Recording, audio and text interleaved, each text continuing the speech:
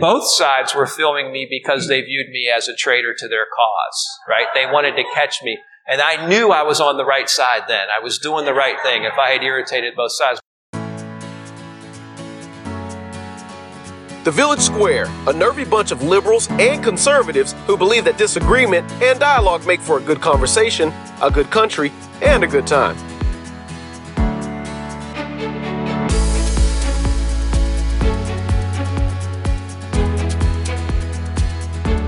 At the Village Square, we believe big things can happen when ideas collide inside the bonds of mutual respect. We're building the town hall of the 21st century across the partisan divide. At the Village Square, we talk about politics, religion, and race. You know, the topics your mom taught you never to discuss in polite company. When most separate, we gather across color, creed, and ideology. Listen, at the Village Square, we make pigs fly.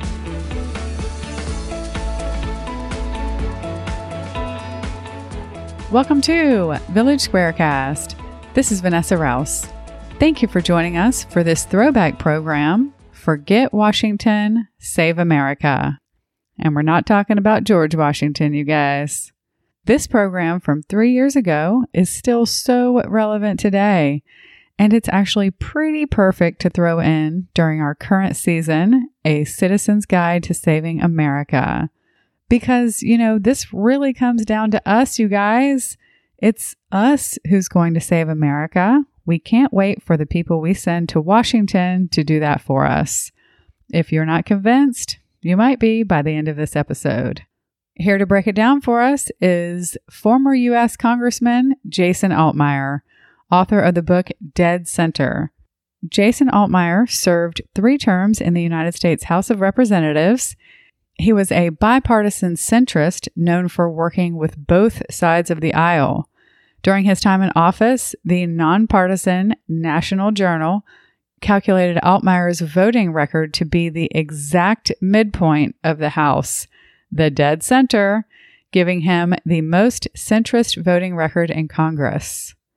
So in this program, Jason shares his insider knowledge on the challenges we face and on solutions that could move us forward. This program was facilitated by Steve Vancor, president of Vancor Jones Communications.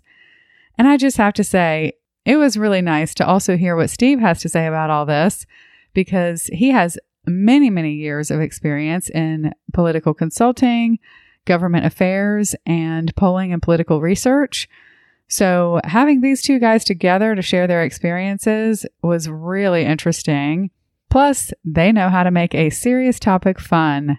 Just wait until you hear this live laughter and applause from people who were sitting right next to each other, breaking bread together.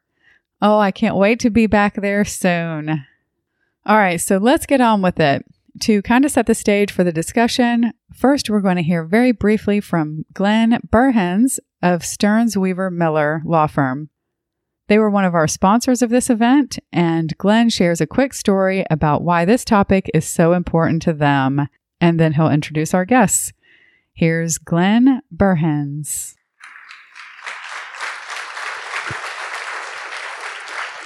Thank you to the Village Square for having this great event. My partners and I are very proud to be sponsors and supporters of the Village Square and to join the distinguished other sponsors here this evening. And we're excited about this program in particular for 2 reasons. Number one, to help support the continuing efforts of the Village Square, where we can gather, break bread, discuss, and disagree without being disagreeable. And that's something that's a little short these days, and I think we need to bring it back. And it's groups of folks like you in towns like Tallahassee across this country that will ultimately be successful in that effort. The second reason why we're excited about this is because of the topic. Bitter partisanship is dividing our country. That's no secret. It's in the papers every day. It's on television every day. We're bombarded by it. But, more than 3 years ago, I and some of my law partners got together kind of bemoaning the state of affairs and the state of our political discourse, and we decided we wanted to try to do something about it. And we've looked at very different options. And we keep coming back to the same place, which really is going to be the root of the discussion tonight, which is how do we break the lock of the political parties on our system? Now, what we came up with was a proposed constitutional amendment to do away with closed party primaries. I see some people smiling out there. You've heard this pitch before. It's actually not a pitch. I'm just telling you where we became involved. We thought we made some progress with the Constitution Revision Commission this year. Didn't quite get it over the goal line, but we'll be back. And maybe some folks here would like to join our effort as we move forward. But the issue is really directed towards breaking that partisan gridlock, breaking the grip. And I can't think of two better people to talk about that tonight. Steve Vancore, who will be monitored by the civility bell. Most of you know Steve. He's a longtime fixture in state politics. He's a noted communications expert, a polling savant. He's not a bad mountain bike rider as well. And he's a partner in crime on the open primaries effort that we've been working on. Jason Altmaier is a former U.S. congressman, served 3 terms. He was actually identified as the most centrist voting member of Congress. He passed well over 20 bills in his 3 terms, which is remarkable considering that almost nothing gets done in Congress anymore. Jason's reward for reaching out to the other side was to get redistricted by the Democratic Party bosses. So that's how we sometimes lose really good public servants trying to do the right thing. Fortunately, he's here to talk to us about tonight's topic. And, Jason opens up his book, Dead Center, with an anecdote. And if you haven't read it, I recommend that you do. I've got it. I'm in the middle of it. It's a great read. But Jason opens up the book with an interesting anecdote about the aftermath of the Pulse nightclub shooting.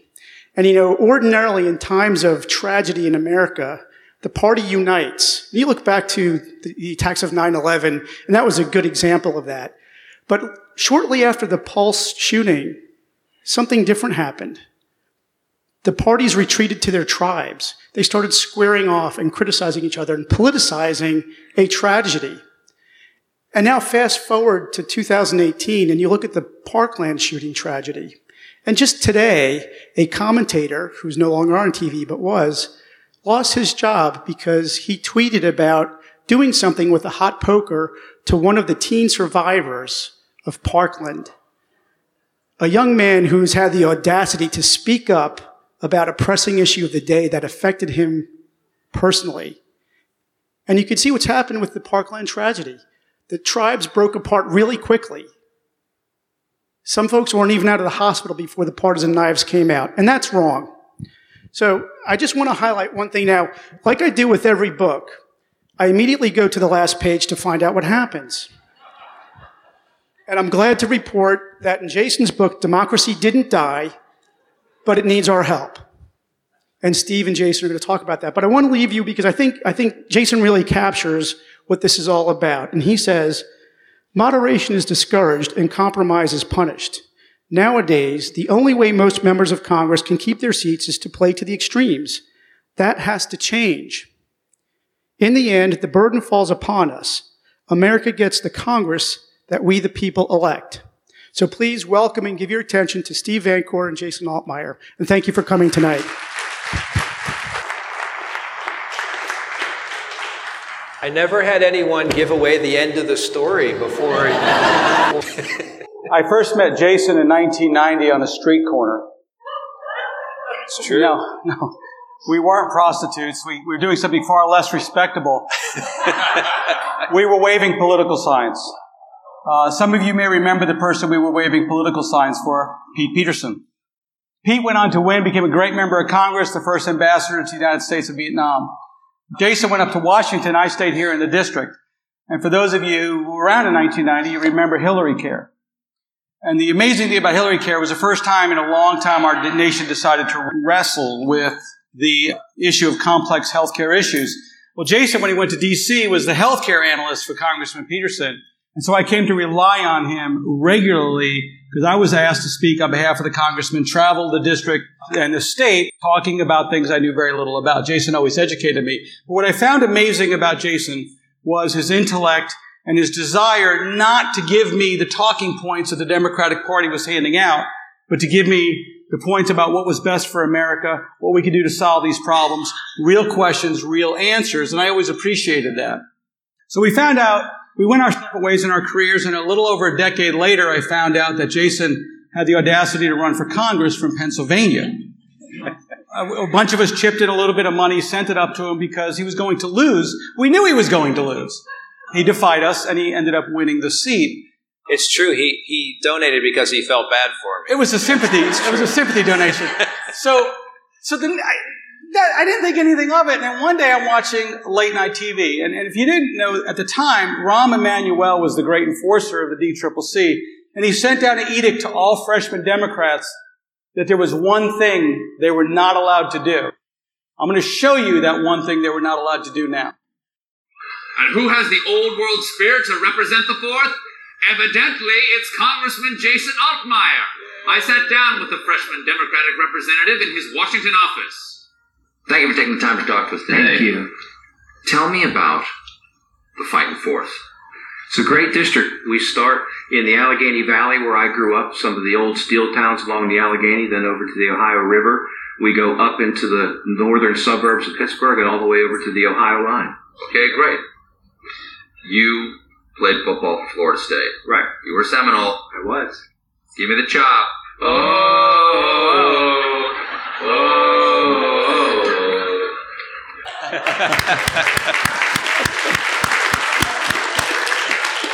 We have a lot to talk about democracy, about what's wrong with our nation, how we got here, where we're going. But let's get to the heart of the matter. What was it like to interview Stephen Colbert?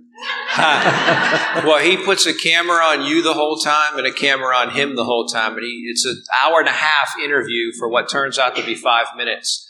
And he does crazy things to get reactions. He wants to provoke your facial expressions. So after about an hour of this, his staff hands him a bunch of questions because their job is to figure out what would have been a good question to which that would have been a funny reaction. So in the end, he said the camera comes really close to him. It's that angle, and he says, I'm going to ask a bunch of questions over again. We're just getting the framing right. Don't worry, you don't have to answer. Just sit there. And he proceeds to ask several questions that I had never heard before. They didn't go over them in the interview. And I said, are you sure you don't want me to answer this? And he said, don't worry, you already did. So they put it together, and he was nice to me. But what Steve was talking about was several members of Congress had really bad experiences with Stephen Colbert. The one that aired directly the week before my show was a congressman from Georgia, very religious member, who introduced a bill that the Ten Commandments should be displayed at the U.S. Capitol. And he was asked about that on the Colbert interview, and he said, well, absolutely, because the Christianity founding, everyone should know the Ten Commandments. And Colbert said, really? You think everyone should know all 10 commandments? And he said, absolutely, yes. Colbert said, okay, name them. We know where this is going. So he got the three big ones that you could probably name off the top of your head, and then he couldn't get any more, and I was kind of embarrassed, and it didn't turn out very well. So after that happened, they said no one else is allowed to go on the show, but I did it anyway, and it came out okay, so it was fun. One of the things that you were known for as a member of Congress, the National Journal, which we'll talk about a little bit, regularly ranks members of Congress based on their partisanship. They give everybody a partisanship score. There were 435 members of the U.S. House of Representatives, and you regularly came up 218, right in the middle, which means sometimes you voted with the Democrats, sometimes you voted. Give me one example when you broke away from the Democratic Party and what the repercussions were. Well, the biggest one was on the ACA. I voted against the Affordable Care Act. I have a health care background. I worked in the hospital industry before I was in Congress. When I left Congress, I worked for Florida Blue over in Jacksonville, a master's in health administration. So I know a lot about that issue. I'd been on President Clinton's task force on health care reform. And on every vote, you strike a balance between three things. You think about what's your own personal view. You do the best you can to learn and come to a conclusion. Where's the district? How do my constituents feel? And on that issue, it was very clear my constituents were against the bill. And then what's the impact of what you're voting on the people that you represent? Because sometimes that's different than what their opinion is. How does it impact the district? The district I represented, Western Pennsylvania, had 146 towns along the Ohio-West Virginia border stretching across the northern suburbs of Pittsburgh. I had sort of that blue-collar, gritty Rust Belt area that you might think of when you think of Western PA. So I had people on Medicaid. I had the wealthy suburbs of Pittsburgh, the affluent communities where people were employed and they had health insurance through their employer. And I had the fourth most Medicare beneficiaries of any district in the country. A lot of seniors that had Medicare. I didn't have a lot of uninsured. And the bill cut Medicare by $150 billion. So basically it was taking money from my constituents to give it to somebody else's constituents, which is pretty hard to explain when you go back home, especially when public opinion is so far against it. So in a very high-profile series of weeks where I was a national focus because of my background and because it appeared I was one of the swing votes, I ended up voting no. And the repercussions were Speaker Pelosi did not speak to me for 3 years after that.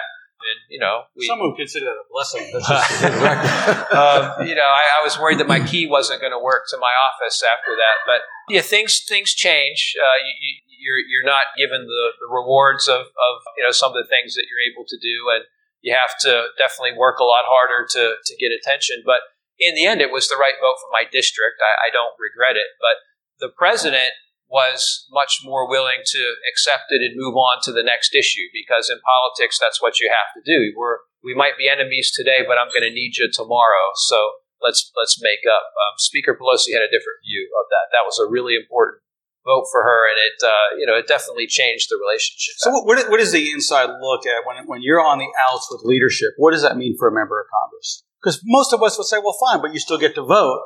But most of the process is in the hallways and other people's offices. So you serve on committees.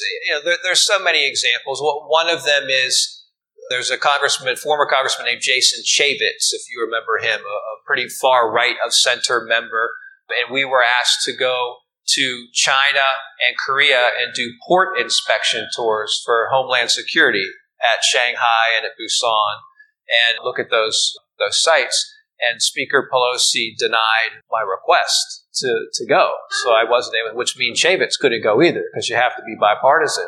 So I went to Boehner. I went to John Boehner and said, hey, will you sponsor? He said, yeah, you can go. Go ahead. Sure. So John Boehner was the one who sponsored you? Yeah, which just in the end makes her even more angry, right? Because now I've gone over her head. But we get along fine now. We're still friends. But there's definitely a difference. I voted on substantive issues, on big issues, meaningful stuff, about half the time with the Republicans and half the time with the Democrats. And that is what I think most people would want you to do, especially in the type of district that I had, which was basically a 50-50 district. The problem with that is, in the primary, which I found out later, they point to you and say, that guy's not a real Democrat. He actually votes half the time. Well, you went through a reapportionment cycle, right? Yeah. And explain how that happened and what they did purposely to you and how the Democratic Party came in. Because Glenn referenced the fact that the party bosses drew you out. After the 2010 census, I was in my third term in 2011. They redrew the seats. Pennsylvania lost a seat because of population decline. Went from 19 seats to 18 seats. And the seat that was eliminated was mine. That was done by the Republican legislature because I was viewed as a young up-and-comer at that point. So my seat's eliminated, and I had to run in a neighboring district that was merged against a sitting Democratic member of Congress, a friend of mine who I had campaigned for. We represented neighboring districts, and two Democrats running against each other for one seat. And so the problem with that is what I said. The people who show up in primaries are the people on the far extremes. So to them, the fact that I was willing to cross the aisle and compromise and get along and get things done was not a benefit. That was a weakness. Right. Your book moves into that problem. So tell us a little bit. I want to hear just a little story about your campaign, because you tell some really good stories in there, because then I want to bring this up to a little higher, how this is a problem nationally. Well, one of my favorite stories, which Glenn made me think about, was I had been elected and I had about 4 months under my belt. So I'm still relatively new. And I'm in a part of the district. My district was geographically split. So I had an area that was predominantly Democrat, an area that was predominantly Republican. They both trended towards the center. But I had an area in the middle that was kind of a mix. And I was in that area and I'm holding one of these Congress on your corner, which is you invite everybody in the area. You stand on the corner of the supermarket steps. And in this case, about 24, 25 people showed up to ask questions of their congressman.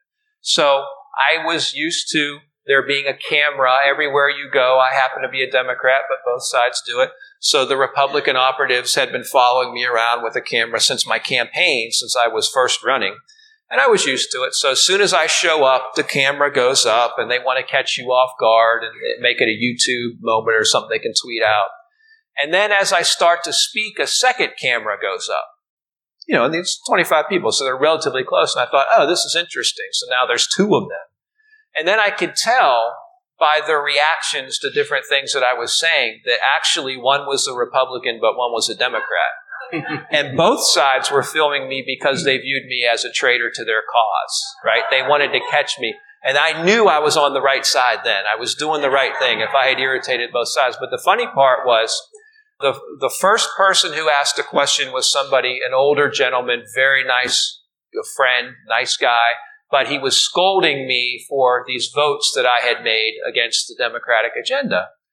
And he started to lash into me, or and he said something to the effect of, you're acting just like a Republican. I can't tell if you're a Republican or a Democrat. And when he said that, a woman standing very near him shrieked and said, "What? Everybody knows he's just a lapdog for Nancy Pelosi."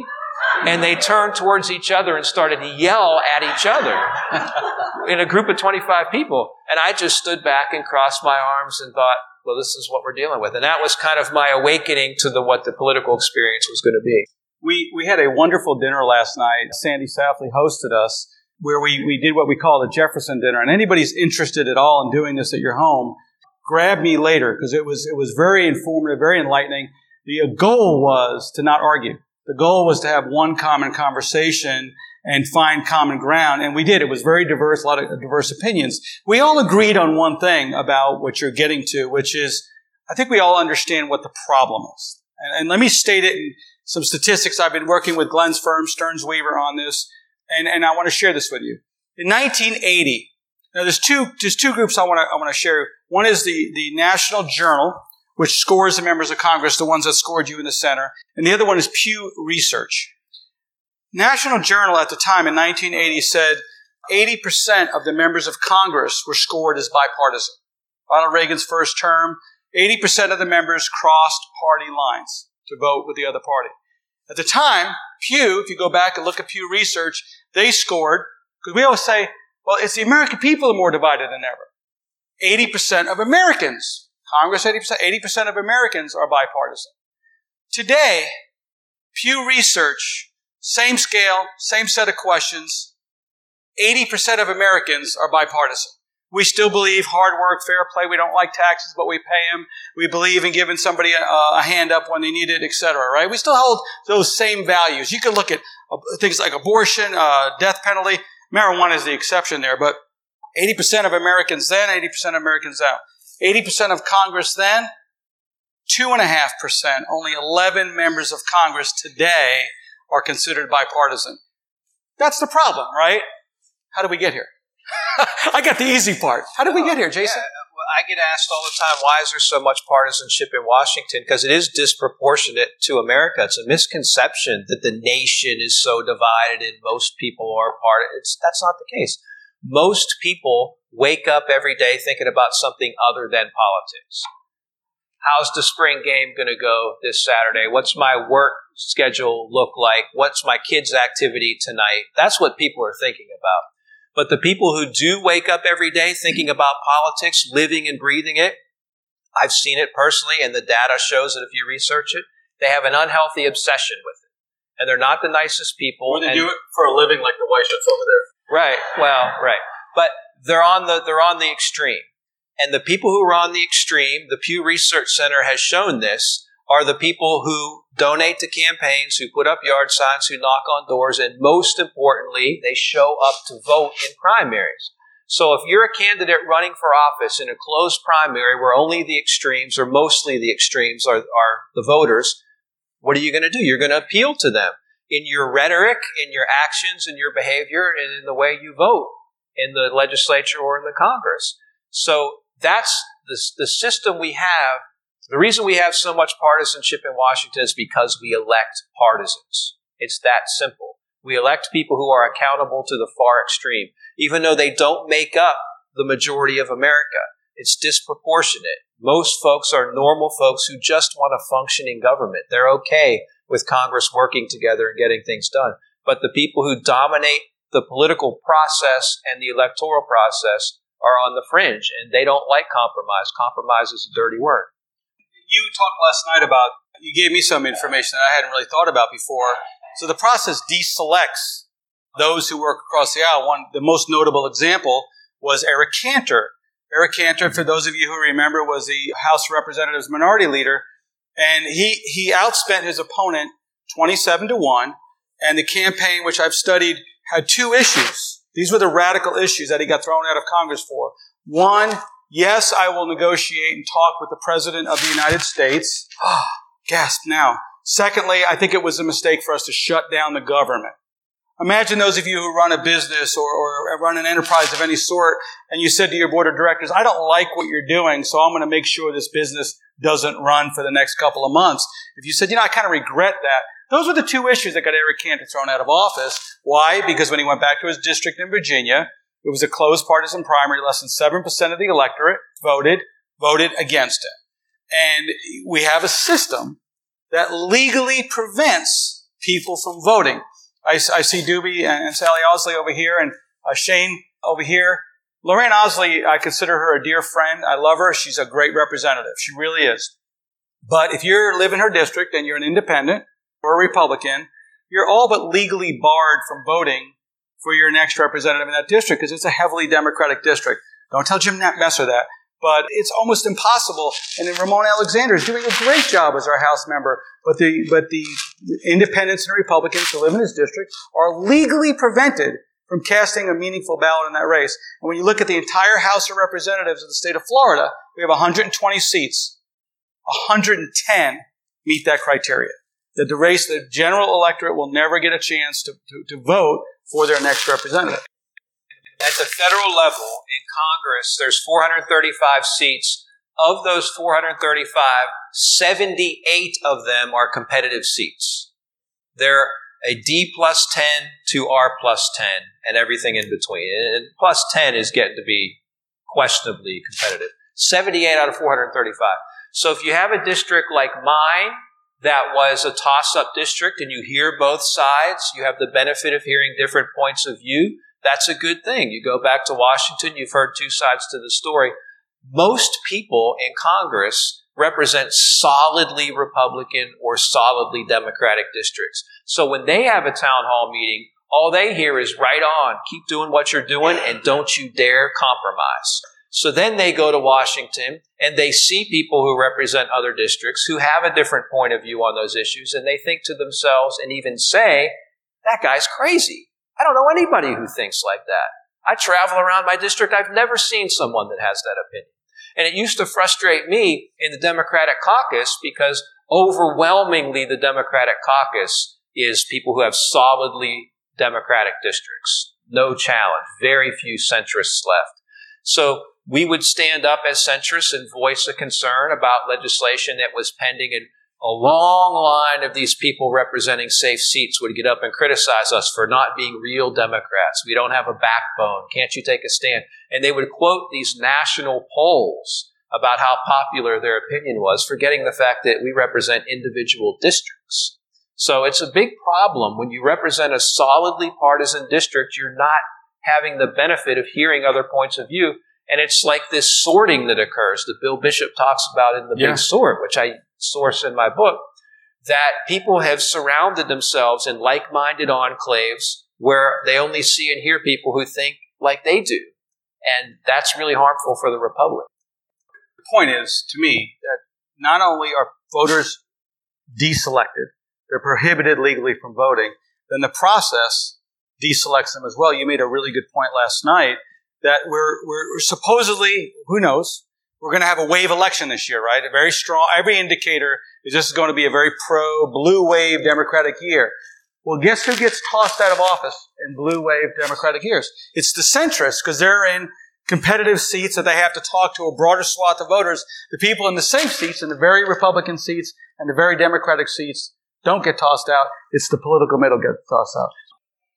here's what I try to do in the book, right, to address all of these issues. And I think what is unique is I was always sort of a political science geek, right? So, and I think you are too, right? So we've read these, books that outline the problems and talk about the social science research. And I have a lot in the book about social science research into the way partisans think, how people react in group dynamics. Will they accept information that conclusively proves their point of view is wrong? They're just factually inaccurate. If you present them with that, does anyone want to take a guess if they accept that?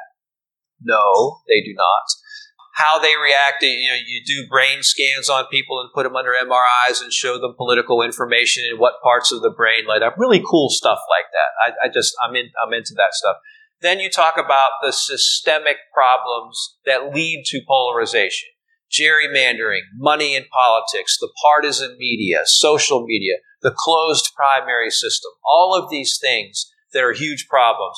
But what's different is I weave throughout anecdotes from my career as a centrist, having been there, of what's the real world impact on the elected official. Because you work in Washington and you have to deal with that world, but you also represent a district and you have to go home in this very polarized environment and explain what you're doing and how does it impact the decisions that you make. So the last chapter are solutions. And interestingly, when you go through the process of researching a book like this, it has a way of changing your opinion on things. I told you I lost my seat largely due to gerrymandering. So I went into this thinking gerrymandering is a huge problem, right? I mean, because I'd seen it. Otherwise. Yeah, but it turns out it's really just a symptom. Gerrymandering is not the cause of the problem. And people who are replaced in office are generally replaced by people from the extreme. But the folks who are affected by gerrymandering and the seats that have changed hands because of it is only at most a couple dozen. It hasn't changed the whole country. There are larger issues. So when you go through it, term limits is another one. I found out through this research that term limits don't work. They actually make the problem worse. When you have term limits, it's been found in the states that have implemented term limits. We are in one of them. It's prohibited at the federal level. It's not constitutional. They're less innovative. They get less done. The people who come in immediately position themselves for political gain, either by deciding what industry they want to work for afterwards. They connect with the sugar industry or the healthcare industry, whatever it might be, and cast votes that way. Or they want a position to run for higher office. They go for quick hits. They want a success now, the future be damned. It doesn't matter if 10 years from now, the vote I just cast is going to cause a budgetary problem because I want to look good now. And most importantly, it empowers the people who aren't term limited, which are lobbyists and career staff. And I don't think, no offense. Go ahead. No offense to the lobbyists and the staff in the room, right?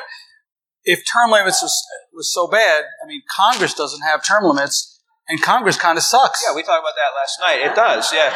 Well, also, Congress has had tremendous turnover in the last 6, 7, 8 years. This year, a record number of turnover just in this session.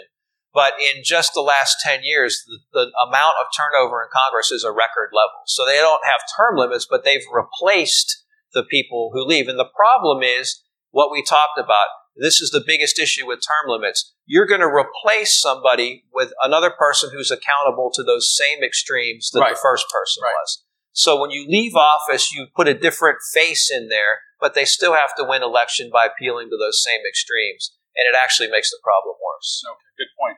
Liz, did you have a question? Go ahead. Yeah. So one question is, explain the difference between open primary and nonpartisan primary. Everyone votes for all candidates, and the top two run in the election. What's the difference between the two? It's ironic that Steve and I reconnected over this issue because in my book, it turns out through research, and I didn't know much about the top two primary when I started writing it, it really is the biggest and most effective solution to the problem, and certainly the most politically realistic. I will, but I'm just saying I agree, and it's not because I happen to be here with Steve. It's because I came to this conclusion through research anyway. A top two open primary means everybody who's running for an office, Republicans, Democrats, Greens, Liberals, Libertarians, Reform Party, everybody is on the same ballot. You're all together. And every registered voter, every party affiliation is eligible to vote in that primary. And the top 2 go on to the general election. California, Louisiana, and the state of Washington have this type of system. And here's what that does. If you are someone who runs in that primary and you only appeal to your narrow extreme within the base of your party, you are going to lose. In order to win that primary, you have to appeal not just to your own people, but to people in the center and even members of the other party. That's the only way you're going to survive. It totally changes the way, not just you campaign for that seat, but the way you legislate and the way you carry yourself and the way you vote and the way you talk. And it's made a huge difference in California. People who couldn't make that adjustment have lost. They went 10 years without an incumbent being defeated either at the federal or state level. Now they've had multiple members that both lose. And the people who do make the adjustment, they adjust by working together, by getting things done in a way that hasn't happened in Sacramento or in D.C. before. So if you just, there's a lot of recommendations that we make, but if you just make that one change, it totally changes the type of people we're sending to Washington. And that's what we need. Well, it makes the people who are there, it frees them up to not only worry about protecting their left flank or protecting their right flank. Prime example is a guy named Darrell Issa, ISSA, if you've seen him, incredibly partisan, very controversial guy, was chair of the oversight committee that went after the Benghazi stuff, really partisan guy, regardless of your politics. Then California did this change, and guess what? All of a sudden, he became a moderate. He voted against the Republican tax bill, for example, most recently. He won by a recount in 2016. He realized he probably couldn't win his own district next time because of the changing dynamics, so he's retiring from the Congress. But for the time he was there, totally changed his voting and his behavior because he had to appeal now to everybody, not just to the Republicans. Well, the interesting thing about how California got there was Arnold Schwarzenegger was governor of the state, and California literally, not figuratively, literally could not keep their lights on. Remember the rolling blackouts? Okay, they didn't have the ability to pass legislation to keep the lights on. Schwarzenegger was frustrated, grabbed a bunch of members of Congress, they put it on the ballot, it passed, and then 4 years later, California, having a drought, passes the largest water bill in the nation's history. And who was on the dais with the governor, the next governor, not Arnold Schwarzenegger? Democrats and Republicans working together across the aisle to solve big problems. And what was interesting about this, if you think this is a partisan solution, if you're a hardcore Democrat and you think, oh no, top 2 primaries is going to put Democrats in charge, or if you're a Republican and you're worried that Republicans will lose power, they will not, and they will not.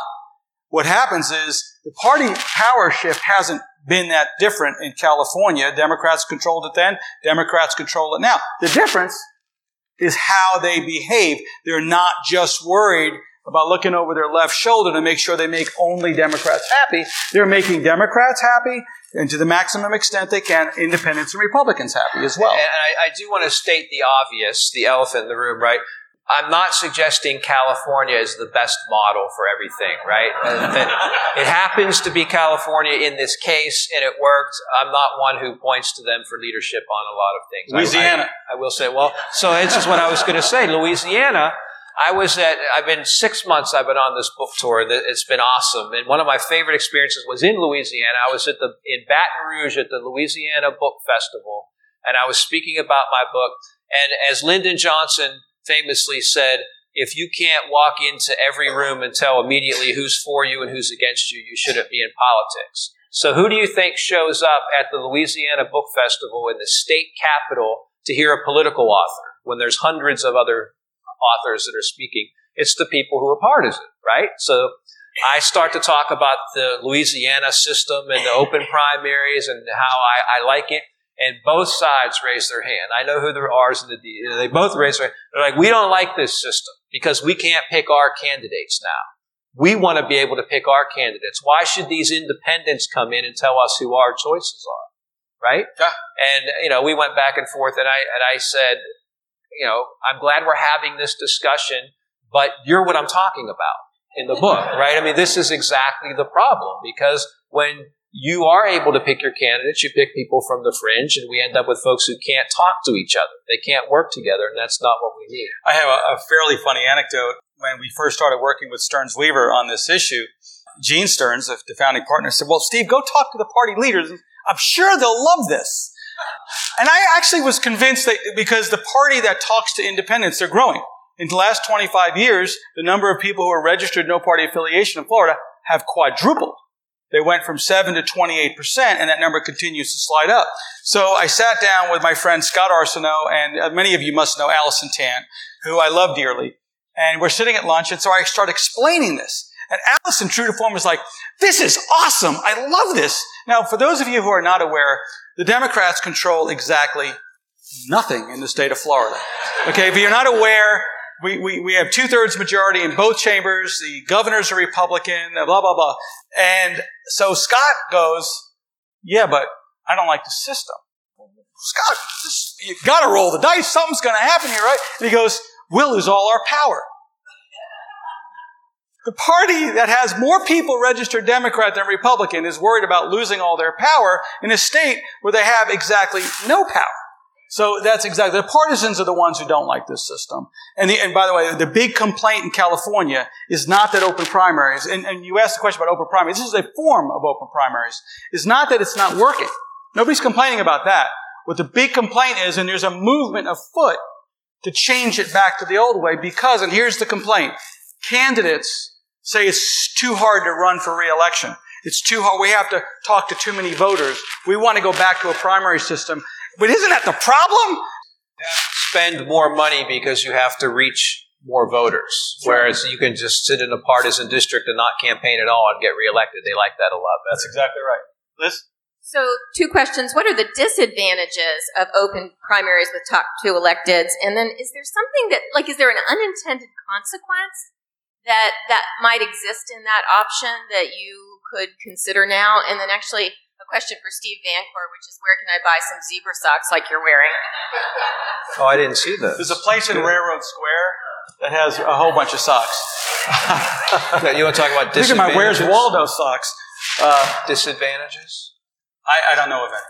No, why don't you start? Why don't you start with the disadvantages top 2? Yeah, I mean, the disadvantage is, if you consider it a disadvantage, if you are a Republican in an area that sends 2 Democrats to the general election or vice versa, your candidate's not in the general election, but you still have a voice. You're going to have an influence in the outcome in picking which candidate. Whereas now, if you're a Republican living in a Democratic area, you can't vote in the Democratic primary. You have no voice whatsoever because you're going to lose in the general anyway. Right. Wouldn't you rather have a choice of 2 folks that you could actually have a voice in? And let me tell you one thing I hear a lot of people say is that people will play games. We'll play games. So here's a confession.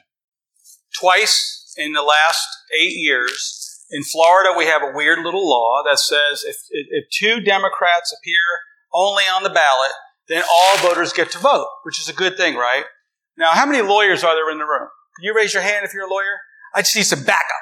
Okay, so you advocate for the best interest of your client. Client hired you and you obey the law, you obey the rules. So I was doing that. Eleanor Sobel was running for the state Senate. She was a dear friend. I consider her I love her to death.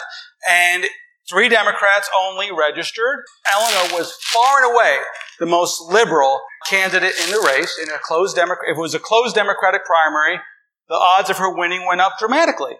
So what did? We got one of her friends to go as a write-in. If you're a write-in candidate, the law at the time, thank you, Catherine Harris, said a write-in candidate is a legitimate candidate, then only Democrats vote. I did it. I found her friend. I signed him up. Then, 6 years later, I did the same thing in Kristen Jacobs' seat, except, you're going to love this, except right before qualifying, she calls me up and she says, hey, you know the guy we got to run as a write-in? Yeah. He doesn't live in the district. I'm like, oh, so that's a problem because the law said if you don't live in the district, you're not qualified. We took our case to Judge Reynolds. Any fans of Judge Reynolds here? He said it's unconstitutional. We win. Angela Dempsey had another legislator's case. I love Angie. She was a client of ours, actually. She got it wrong and said no, and Jamie Grant got kicked off the ballot. So we played those games. What am I going with it? People play games all the time. And so what's the downside of a process and a system that lets every voter vote? Well, another upside is you don't have the spoiler third party in the general election. They're in the primary. So your voice is heard, and you can vote for that third or independent person if you want. But in the general election, it's just the top two winners. I'll give you another example that might be a problem. If there's 3 candidates in a race, one's legitimate and whatever the definition of that is, and the other 2 aren't, right? And one candidate gets 99% and the other 2 candidates split a percent under a pure top 2, they matriculate to the general. That seems unfair and unwieldy. So I could see somebody saying, well, if you get 50% in the primary, you win. So that's one of the debates within the top 2 community. The key point is the type of representative you're going to get in that system is going to be more moderate, more willing to work with both sides. And you'll still get people from both sides. I think you'll still get hardcore Democrats, hardcore Republicans. But in our current system, that's pretty much all we get. 2.5%. That means 97.5% of the legislature is this. Liz? Thank you. I'm going to let Jason answer this. This guy's really smart. And so, my name is Robert Weissert. I work for Florida Tax Watch, which is a nonpartisan think tank. And Congressman, thank you very much for being here with us. In this discussion, you've talked about partisan extremism, money in politics, close primaries, and the partisan media and misinformation as some of these issues of what you're doing. What about voter apathy? In your earlier example of 2 of your constituents arguing over misinformation, you mentioned there were only 25 people in the room. What if there had been 250 instead? Do you think that more engagement equals more centerism? And if so, how do we increase engagement? Yeah, the data shows, and it's just intuitive, that the more people vote, the more moderate the electorate becomes. Because, as I said, you start from the fact the extremes dominate. So getting more people to vote is a key recommendation. And efforts at voter suppression that have occurred in states are obviously really bad and should not happen. So I get into a little bit the arguments about mandatory voting like they have in Australia, for example. The problem here is it's questionable whether or not that's constitutional. It makes people really uncomfortable. And the fact is, this is not a partisan statement, this is just fact, that the people who are not voting, who are most apathetic, tend to be Democrats. So if you find a way to get more of them to the polls, the Republicans don't really like that so much. So that's a problem. Mandating people, coercing them, using the stick rather than the carrot to vote might not be constitutional, but there's a good recommendation in the book about having a national lottery where everyone who votes, that's your lottery ticket. So maybe that would encourage more people to vote. Now, I know what you're thinking, because it's a good thought. It's a legitimate question. Well, why shouldn't the people who are most knowledgeable and most interested be the people who decide our elections?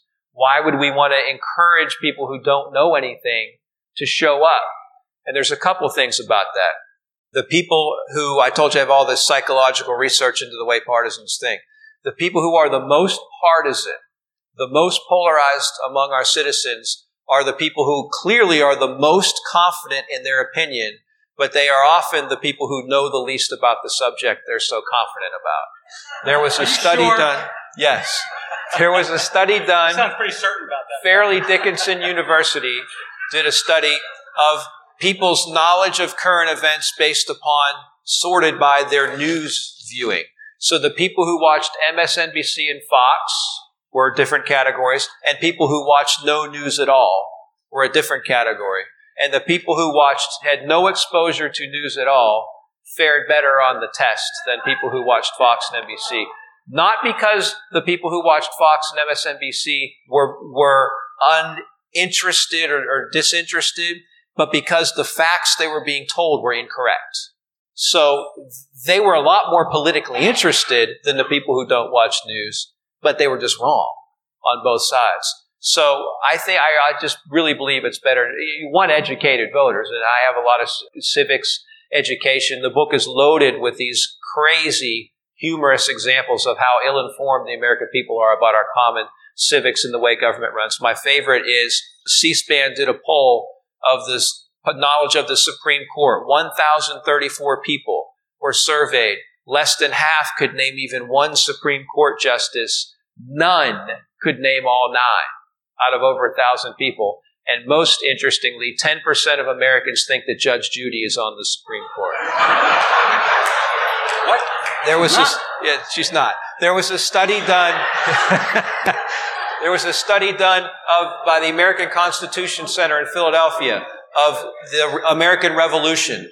First question was, do you think it's important that Americans know the basic facts of our founding, of the Constitution and the Revolution?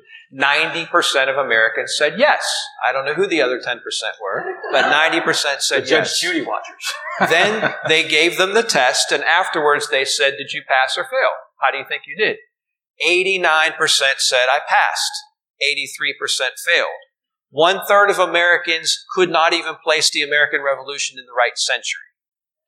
Now, it's a little bit of a trick question because it's not the 17th century, which was, but the point is people are really ill-informed and they're confident. There was a study out of the University of Illinois that asked people questions about welfare, the welfare system in the country. Hard questions. How old can you be to qualify? What's the income threshold? How many members of your family can qualify? Can you work and get welfare? Is there a lifetime cap? Hard questions. So same deal. They asked them in advance, do you think you can pass? And they took the test and they said, how do you think you did? 3% got even half the questions right. So basically everybody failed. But what was most interesting was in a direct relationship, the people who were the most confident that they were right are the people who did the worst on the test. And they're also, we're advocating to let more people vote now. Well, but those are the people that are voting. That's what I was going to say. Those people who did the worst on the test and are so confident in their opinion, they're deciding who our leaders are. So yes, I'm for letting everybody else. I want to answer Robert's question a different way because you get to something important. I think the issue for me of all voters vote on this top 2 primary, for me, it's not about voter apathy. Okay, that's an important issue, but so is water quality. To me, this issue is something different. This won't solve that issue. But I will say this. If you went into an ice cream store and the only flavors were vanilla or French vanilla bean, and you went to another store and it was 3 variations of strawberry, you're less likely to go to an ice cream store. Now, if you go to Lofty Pursuits, anybody here a big Lofty Pursuits fan? They make all this kind of incredible variety of ice creams. It makes you want to go. But what we have now in the Democratic primary, and I've done over 200 Democratic primary races, trust me, there's that much difference between them. And I've worked on dozens and dozens and dozens of Republican primaries, and there's that much difference between them. I don't blame voters for missing primaries. And where are the turnout the highest? In gubernatorial general elections, state of Florida, go to the Supervisor of Elections website, it's between 48 and 50% every cycle. Presidential, it's about 75%. What do you got there? You have options in a presidential election. You have options in a gubernatorial election. You really don't have options in a primary, A, and B. Nonpartisan voters are told over and over again, there's nothing for you on the ballot. Yet, ironically, all you lawyers, we put judge races there. What does that tell you? So judges are only being chosen by, yes, nonpartisans are legally allowed to go vote, and you get this little ballot. Everybody else gets a nice big ballot. You get, Judge Sheffield, retainer or not. Liz, do we have more questions? Is there some way we can just do away with primaries? Can we just dump them? Well, at some level, that's what the top 2 primary does, because you have to have a system of winnowing.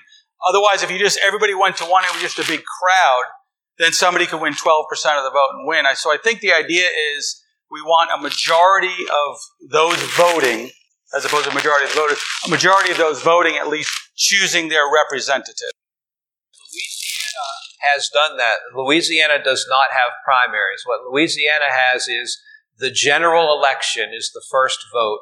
If nobody gets 50% of the vote, there's a runoff between the top 2. So de facto, it's a top 2 primary. But if somebody wins with more than 50% of the vote in the general, it's over. Hi, I'm Evelyn Shelley. I'm retired from the state of Florida. I get a little concerned when I keep hearing that certain legislators are sort of committed to different industry viewpoints, different business viewpoints, because of the way their campaigns have been financed. If you have a lot more candidates in the open primary kind of situation, wouldn't that just ensure that those who are particularly well financed by industry and business are going to be elected? Well, let me give you the answer is no matter what type of election process you have, that's always going to be the case. The people who are the incumbents or who are cozying up to the industries are going to get money from those industries, and they're going to dominate. The incumbent advantage is based upon that principle, right? You can attract outside funding. But let me talk about campaign finance for a moment. This is an interesting study that was done that will depress you but not surprise you. They looked at members of Congress, U.S. House and senators, and their voting record, and they polled their constituents, the people that they represent in their state or district, and their views on issues, and they looked at their sources of funding in their campaigns. And it turns out, maybe unsurprisingly, that their voting record aligned much more closely to the people who gave them money than the people that they're representing. That's disturbing. We spent over $6.5 billion in 2016 on federal elections, 2.5 on the presidential race, 4 on the lower level races, Congress and Senate. Of that money, 39% of all the money we spent in the entire country on federal elections, in the biggest, most expensive election we've had in our history, 39% of that money came from people in the 0.01% income bracket. Not 1%, not 0.1%, 0.01, which is basically a couple hundred people, spent 39% of the money that we used to influence federal elections. That is a huge problem, and it distorts the process. I agree with you that money permeates the system. You said early on when you vote, you have 3 things: your conscience, what you've studied, what you've learned, your constituents, and then to some degree your donor, people who supported you. What I think this system does is it upweights constituents. Because right now, if you're protected in a little bubble of partisanship, what happens there is the definition of partisanship, both on the right and on the left, is defined by a few key issues. The vast majority of issues that lawmakers are confronted with never make the light of day, never fall into a partisan bubble. You know, whether you're going to fund repairs to the C-51 canal going into Lake Worth, or you're going to fund the straightening of the Kissimmee River, voters aren't going to say one way or the other, but there are financial interests. The cattle industry on one, maybe the sugar industry on the other, may have different viewpoints about that. So they're hiring their team of lobbyists and they're making donations to people, irrespective of that point of partisanship. But when you go back home and you're a Democrat, it's, how did you vote on these 4 or 5 or 6 Democratic litmus issues? By opening up the primaries in this regard. And I don't want this to be all about open primaries, but you then have to answer to a broader array of people and say, why didn't you do this? Why did you do that? So I just think it changes the equation a little bit. But there's a whole slew of things. You want to talk more about some of the ideas on campaign finance reform? We should go there a little bit. Well, I talk about campaign finance reform is not politically realistic, but it's so influential in the way you think and the way you act as a member of Congress. You have to talk about it. If the American people had any idea, really understood how much time it takes out of your day to think about and work on campaign finance. It's literally hours and hours of every single day. And when you walk into a room, you immediately size up the room, not based upon any other factor except for who can give me money. And the people who can give you money are the ones you find your way over to. And it distorts the process, and it's too much time. But it is a misconception that that's all members of Congress, because those folks that are in those safe seats that I told you about, they don't have to worry about that. So they're out doing what they do. It's the centrists, the people who are vulnerable and have tough races that have to spend all of their time thinking about where's the next dollar going to come from. David Jolly, who came through town recently, talked about it's worse since you left, that the average member of Congress spends, according to David, 8 hours a day raising money. 8 hours a day raising money. What that means also, it's not just the corruption of the money, right? It's the absence of time, where the absence of time for you to walk across the aisle to talk to a colleague about how to get something done, how to solve a complex problem, how to work together on solving an issue. You're sitting in a silo, dialing for dollars, dialing for dollars, dialing for dollars. I think that's more insidious than term limits. The fact that if they were up there, if they were able to work together and understood the collegiality, they're instead spending their time calling professional lobbyists for money. Yeah, I have not related to money. I have an interesting recommendation in the book of when we elect the Speaker of the House, I think you should need 60% of the vote of the House rather than 50%. And you might say, okay, so what does that matter? That means you're going to have to get people from the other party to support your nominee for Speaker to have any chance to win. Look at a couple of our most polarizing recent speakers. When Newt Gingrich became Speaker in 1995, if that were the process, he would have needed 31 Democrats to support him. Never would have happened. When Nancy Pelosi became Speaker in 2007, she would have needed 28 Republicans to support her. Never would have happened. So you're forced, when you build your coalition to get that 60%, you build it from the center out rather than from the extremes in. And you would start with somebody who knows how to work with both sides and accomplish something rather than just be partisan. Liz? Now that you've been on the inside, what is the preconception that most of us have that we misunderstand, that we're wrong about serving in Congress? I would have said the money part. And even though everyone understands money dominates politics, I don't think people really understand the time that it takes away. You know, I could say something altruistic, like most members of Congress, I think a misconception is people will say, why doesn't anybody know anything about business that's there? Most members of Congress forget about the partisanship, and the reason they're partisan is because they're accountable. They're more partisan than they would like to be. But most members are high achievers. They're people who are very successful in whatever industry they came from. They could be doing other things. And most of them are there for the right reasons. They're just forced to be more partisan than they would like to be and more angry and confrontational than they would like to be because of what I said, that the extremes dominate the electoral process. As a pollster, I'll tell you one misperception, not as an insider, is you've heard that old expression, people hate Congress, but they like their own congressperson. That's not true. It's not true anymore. People don't like Congress and they don't like their own congressperson. But guess what? They don't have the opportunity to vote that person out because they're shuttered into closed primaries. And a majority of districts, almost every single district, the majority of voters belong to the party or non-party opposite of the member of Congress. I've been on this book tour, so I spoke in Gainesville at the Bob Graham Center, which is awesome, and they do amazing work, and we had a great time. But a guy approached me afterwards, and he represented a group called Fire Your Congressman. And he came up, he said, I would like to talk to you. I'd like for you to run against, I live in Jacksonville now, and the congressman there is a guy named John Rutherford, who I'm friends with. He said, I want you to run against John Rutherford because I'm trying to field a candidate in every race in the country to get rid of every congressman.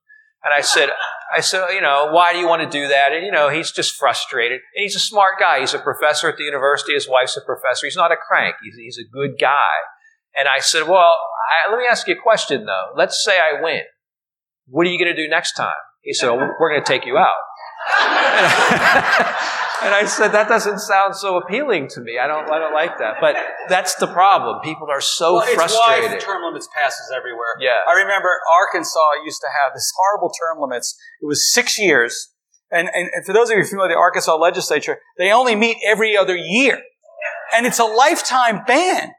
Okay, so you're literally like in high school thinking, I think I want to be speaker.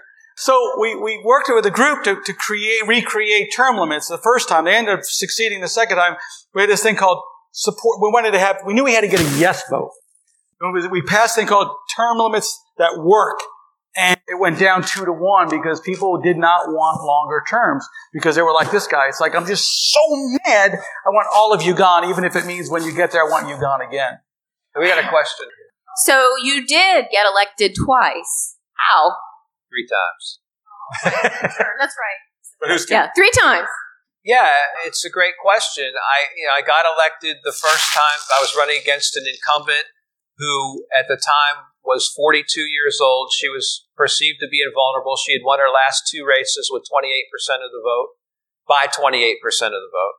And she had just been the platform committee chair at the Republican convention. People were talking about her as a future president. And I had the audacity to run against her. And I won. It's a different story of how I won, but I won. She hadn't been challenged before, and it was a good race. But I had a lot of support. And then I started to vote the way that I told you, not just Democratic Party line. And people did become frustrated with that. But if you do good constituent service and you work hard and you're voting the way your majority of your constituents want you to, I could have held that seat for as long as I wanted to. It was gerrymandering that ended my career. But the issue is, it reminds me of a story. When you are first elected, you get a notice in the mail the day after the election that says, "Congratulations, orientation starts on Sunday." And you show up in D.C. and it's all of the freshmen, all of the newly elected members are there. And it's kind of a cool, really heady stuff. And all of your colleagues, the people whove been there that you know and you've seen on TV, and you're all there together. And I tell this anecdote in the book because it's interesting and it's instructive. And there was a guy from Georgia named John Barrow. Some of you may know John Barrow. And he's right out of central casting for the Southern Lawyer. He's got a Harvard law degree, but he's got the white shock of hair and the really thick accent, and he plays dumb, right? But he's not. But he's got this act that he plays. And he came up to me and introduced himself. He put his arm around me and he said, "Son, let me tell you something." And he looked around the room and kind of focused on a few people. He said, "There's a lot of people who got elected to this house by accident." And I'm thinking, why is he telling this? Why did he pick me out to deliver this message? And he said, "There's a lot of flukes. A lot of people got here by fluke. But there ain't nobody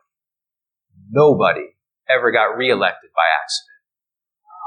And that's kind of powerful. And what that means is, when you get in, you have a voting record and you have a record of constituent service. And if you're not doing that well, you are not going to get reelected.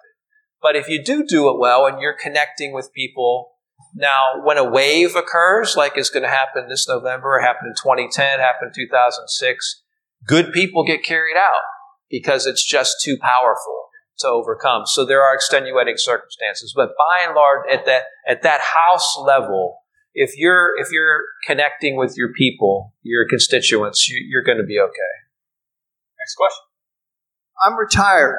What can I do tomorrow to fix this problem? We live here in Florida, I assume, right? Read the book. Read the book, right? That's good. And the book is for sale over there for anybody. But more importantly, I would say work with Steve on the open primaries. I'm sure there's differences of opinion on that in this room. I think it's important. But this cause that we're talking about, this is why I did want to say this to all of you. Thank you so much for the fact that you are here and you're paying attention. You're members of this amazing group, which is getting national recognition. You probably, maybe you don't, take it for granted because it's here in your backyard. It's in Tallahassee. It's awesome what Village Square does, what's happening here. So thank you so much for your work. And I'm co-chairing a national commission. We just unveiled it with a former congressman named Tom Davis from Virginia, a Republican. And it's a commission on civility and congressional reform of the Congress. And Mel Martinez is on it. We have some really good representation with former ambassadors. And what we're trying to do is bring all of these groups together that have worked on it. The Bipartisan Policy Center and No Labels and all of these groups. And they all have good ideas and they issue their recommendations and nobody really pays any attention. But come up with the good ideas that are politically viable. They're possible, they can gain consensus, and really try to make a difference. So I would say, that's the kind of effort, if you're interested, that we could definitely get you involved in. Because it's greater than just the primary system. It's civility and bringing, what you see on social media. The story that Glenn told about the Pulse nightclub was really the inspiration to turn just random writings that I had into the book that it became, was because when Pulse happened, it's an issue that this horrific tragedy used to be something that would bring the country together in a shared sense of grief. But in this instance, it touched on every hot button issue that exists. It was a gay nightclub. It was a New York City-born Muslim shooter an easily acquired arsenal of weapons. It was everything that's a hot button issue. But what you saw, like I talked about those two sides of America where most people are normal folks that want to get along and have a functioning government, those folks waited in line for hours to give blood. They donated money. They held vigils around the country. The first responders, the brave response that they had. That's the best side of America. But you also saw the worst of America, mostly through social media, of these people who immediately took a tragedy and tried to figure out a way to gain political advantage. They pointed fingers. They casted blame. They tried to figure out who was responsible. That's the country that we have right now. So to the degree we can bring more civility and move away from that immediate response of who's to blame, how can I gain political advantage from this horrific, and we've seen it subsequent to that too. So that was really the inspiration to write the book. You touched on something. One of the easy answers, term limits, is, well, it's the problem is social media. All these kids on social media. I want you to just think about something. When we study voter registration trends, the people who are most likely to reject hyperpartisanship are younger people. Who's most likely to be on their cell phone and so engage in social media? Younger people. So there's no real correlation. I don't think anybody has the market cornered on hyperpartisanship, and nor is there one single part of this complex problem. Because I hear people go, it's social media, we break down into our silos. Yeah, we do, that's all right. But if that were true completely, then why aren't millennials all registering within parties? Because they would, in theory, be more hyperpartisan, and they're actually less partisan. I'll give you a couple interesting social media stories. And I am on Twitter, by the way, and I talk politics. So if you're interested, let's chat through Twitter. Study was done on the concept of blind sharing, which is when somebody circulates an article that they have not read, presumably to show off their newfound intelligence, right? So every day, millions of articles are shared. I'm sure all of you get it on your Facebook and Twitter. So what happens, right? So they did a study of how many people are sharing articles they hadn't read. So they looked at 10,000 Twitter users and Facebook users, and 59% of the articles that were forwarded were not clicked before they were sent. They were not read. Big problem. There was a study done on Twitter users and the language that they use, and it's uncanny. You can immediately tell what party affiliation somebody is just based on the way they talk. And I don't mean you say Benghazi or Obamacare, you're more likely to be a Republican. I'm talking about the phrases that you use, the emotion that you express, the other things that you tweet about besides politics. We really are two different planets. Well, that's how Mark Zuckerberg sells data to me, so I could target people in my Democratic or Republican primaries. Exactly. And he does.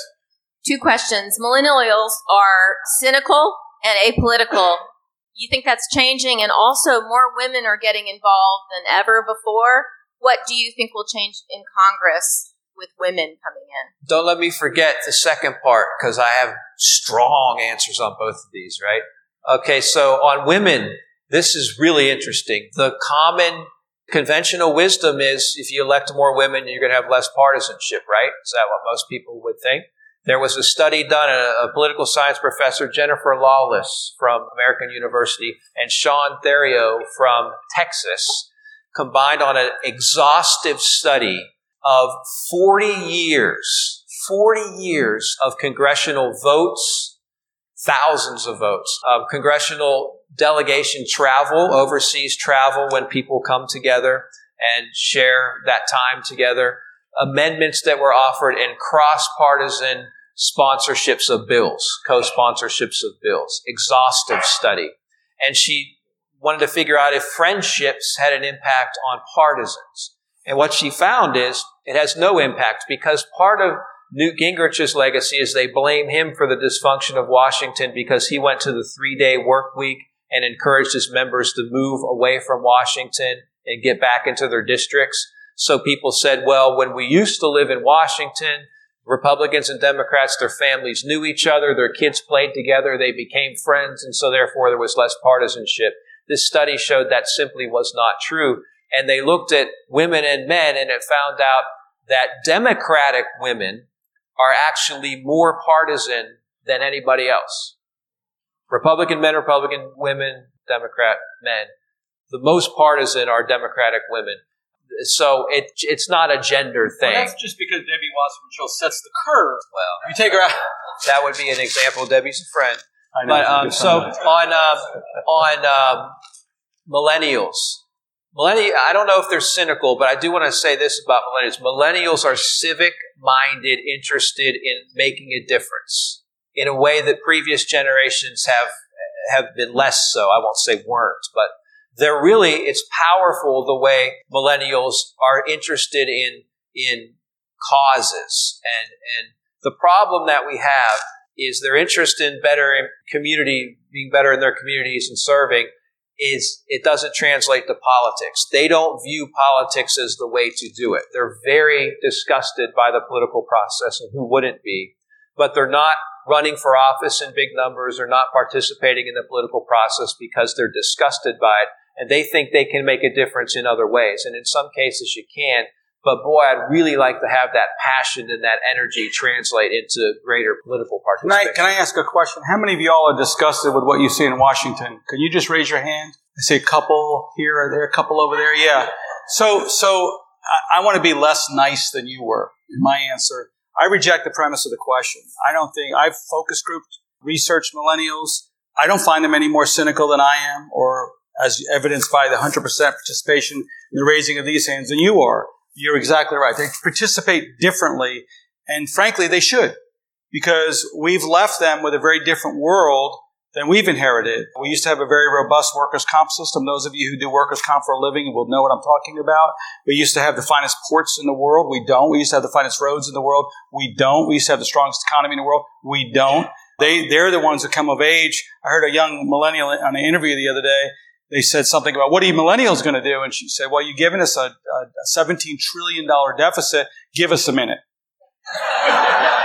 And I thought, wow, that's pretty cool. And as I watched them adapt to this new world where with a college degree, and I have 4 millennials working in my office, all of them have master's degrees, all of them make a pretty good living, but the competition out there is awful. People with master's degree, bachelor's degrees making $8, $9 an hour after 2 or 3 years in the workforce, and the complete inability. I made that much money working at Red Lobster in 1983 when MGT of America tried to hire me. I was like, well, I'm making $8.50 an hour. And I was able to afford a house, a room in a house and a car. And my son has been Tropical Smoothie for 3 years. He's the assistant manager going to FSU. And he's making that much money. And so that's the world they've inherited. So I don't blame them for being cynical, but I don't see any study that shows they're more or less cynical than everybody else. I'm sorry to be, but that's a little bit of a sore point. I don't want to be that old guy who looks at the young folks and says, they're not like we were. Go on. Can I amend one of my answers? Because I thought about something with that previous question about what would be most surprising to people if they knew about Congress. And I think it is that people are actually friends. It's a misconception that Republicans and Democrats hate each other and there's a personal animosity. There's really not. You are friends. And I talked about this study that had been done. And as one example, personal example, I think, which is funny, I give in the book, is I was always, because of my district, one of the most targeted members for the Republicans to go after every year. I was right, in their sights. And the guy who was the chair of the Republican campaign committee, whose job it was to defeat me, was one of my good friends. And he did it for 2 cycles in a row, and I won. And we used to sit in the House gym. And I talk about the House gym as a place where members of both parties come and you hang out and you really are friends. And you play basketball and work out and just hang out and chat. So I used to chat with this guy. His name was Pete Sessions from Texas. And it reminded me of the old Looney Tunes characters, the wolf and sheepdog, if you remember them, at the end of their where shift. they would walk together and, pat each other on the back, and then they would clock in and they would beat the hell out of each other for 8 hours, and then the whistle would go off, and then they would put their arms around each other and say, okay, Ralph, I'll see you tomorrow. That's kind of what this was like. So we were both football fans. He's a Cowboys fan. I was a Steelers fan. And we would chat about the weekend activities. And then we would kind of look at each other in the morning and say, okay, now we're going to go. And I knew that look for him meant I got to go find a way to beat you. But we were still friends. It was just part of the game. So I think that is a misconception that there's real animosity. Are we done? So I want to say a quick word and cue up Sally for a minute, because Sally Bradshaw, Midtown Reader, when Sally started, who is selling Dead Center, which Jason will sign if he gets across the room. So really one of the things that Sally was after is what you're talking about when she started, and really what the Village Square is about, what your Jefferson Dinner was about, what our Jefferson Dinner project was about. And we're actually hosting a Jefferson Dinner with Monticello next Friday night, with leaders coming in from all over the country to talk about the crisis in Charlottesville. So in every one of those incidences, we're building community. Sally hosted a Jefferson Dinner at Midtown Reader. I just wanted you to say a word about just Midtown Reader building community, the fact that, who we are to each other, we're the ones who decide that, right? I'm really grateful to Liz and the Village Square for letting Midtown Reader be a part of tonight. We are delighted and proud to sell Dead Center in our store. So if you have to rush out tonight, we'll have hopefully signed copies from Congressman Altmaier there, but you can grab one here. It's a terrific read, by the way. It does not get bogged down like a lot of political books, and I have read way too many political books in my lifetime. And there are actually solutions in it, which is unusual for a member of Congress to include in a book. So I very highly recommend it to you. But we did do a Jefferson Dinner with Village Square as partners, and it was terrific. Sometime in October, we pulled a group together with Liz's help, and there were young and old and in between, college students and retirees and people in the community. And the one rule, as Steve said, is there has to be one conversation. So I think we had 12 people. It was remarkable. I mean, so often we talk about this, but we don't do anything about it. And when you are across the table from someone who is different from you, you will quickly find that you have a lot more in common with them than you thought. The Village Square has made that their goal and is actually acting to bring civil dialogue and discourse to Tallahassee. And we're just so glad to be affiliated with you guys and partners on this, and grateful for all that each of you do every day on that front, and that Liz, you do in particular. Thank you. And Midtown Reader, too, again, your vision is to bring people into the community to engage in deep conversation about all sorts of different things, and to be welcoming, to be that community place again. We're the ones who decide that, right? We decide how we live here. If you were even thinking about it, please buy the book. Jason came here just out of a friendship request. You get a high-quality professional speaker like this, somebody who's traveling around the country doing it. Please take a moment and buy the book. It is a really good read. It's riveting.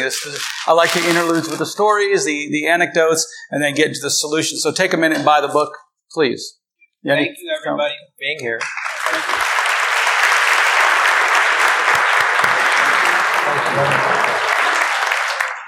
Hi again. It's Vanessa here, your podcast host. I hope you enjoyed this throwback program. Let's hear it for former Congressman Jason Altmaier and Steve Vancore. I'm so thankful for this discussion because I think it really helps when trying to understand the source of the dysfunction to hear from people like this who know what's going on behind the scenes. Now can you see why I said this was perfect for our current season, A Citizen's Guide to Saving America? I love how solution-oriented all these programs are. And one major theme is that we, as citizens, can get involved and be part of the solution. Before I started diving into all these Village Square programs, it was so common for me to feel demoralized because the problem seemed too big and too complex for me to be able to have any impact. And so I'd often just want to withdraw. But now, thanks to these programs, what I'm learning is that one of the best things we can do is be individuals who help heal divides and build bridges by connecting with people who think differently than us.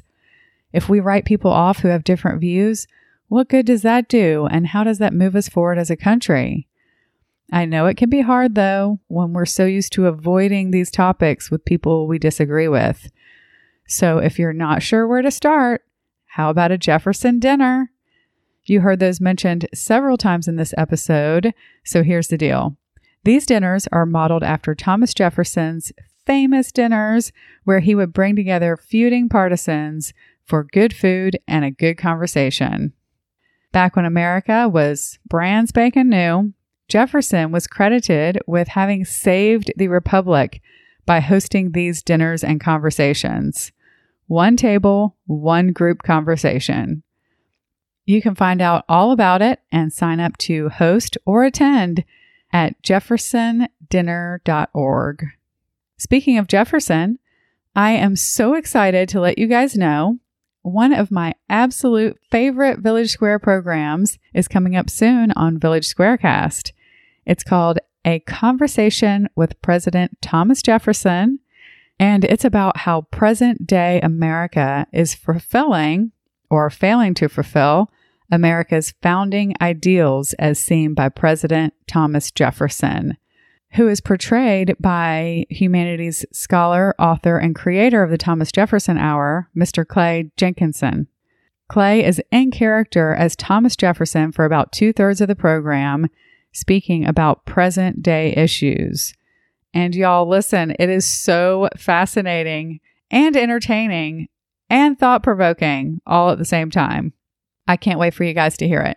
It's also, by the way, another program facilitated by Steve Vancourse, so that's fun. It's coming out as one of our throwback episodes over the summer, so make sure you're subscribed to Village Squarecast so you can see that when it comes out. You can subscribe wherever you get your podcasts or on our website at villagesquare.us/squarecast. And to stay up to date with everything happening at the Village Square, sign up for our newsletter at villagesquare.us. We'd be so grateful if you drop us a review in Apple Podcasts.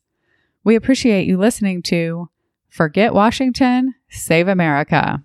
Until next time, we challenge you to reach out with an open heart and mind to someone who doesn't look or think like you. It changes everything. We'll talk to you soon, and thank you so much for listening to Village Squarecast.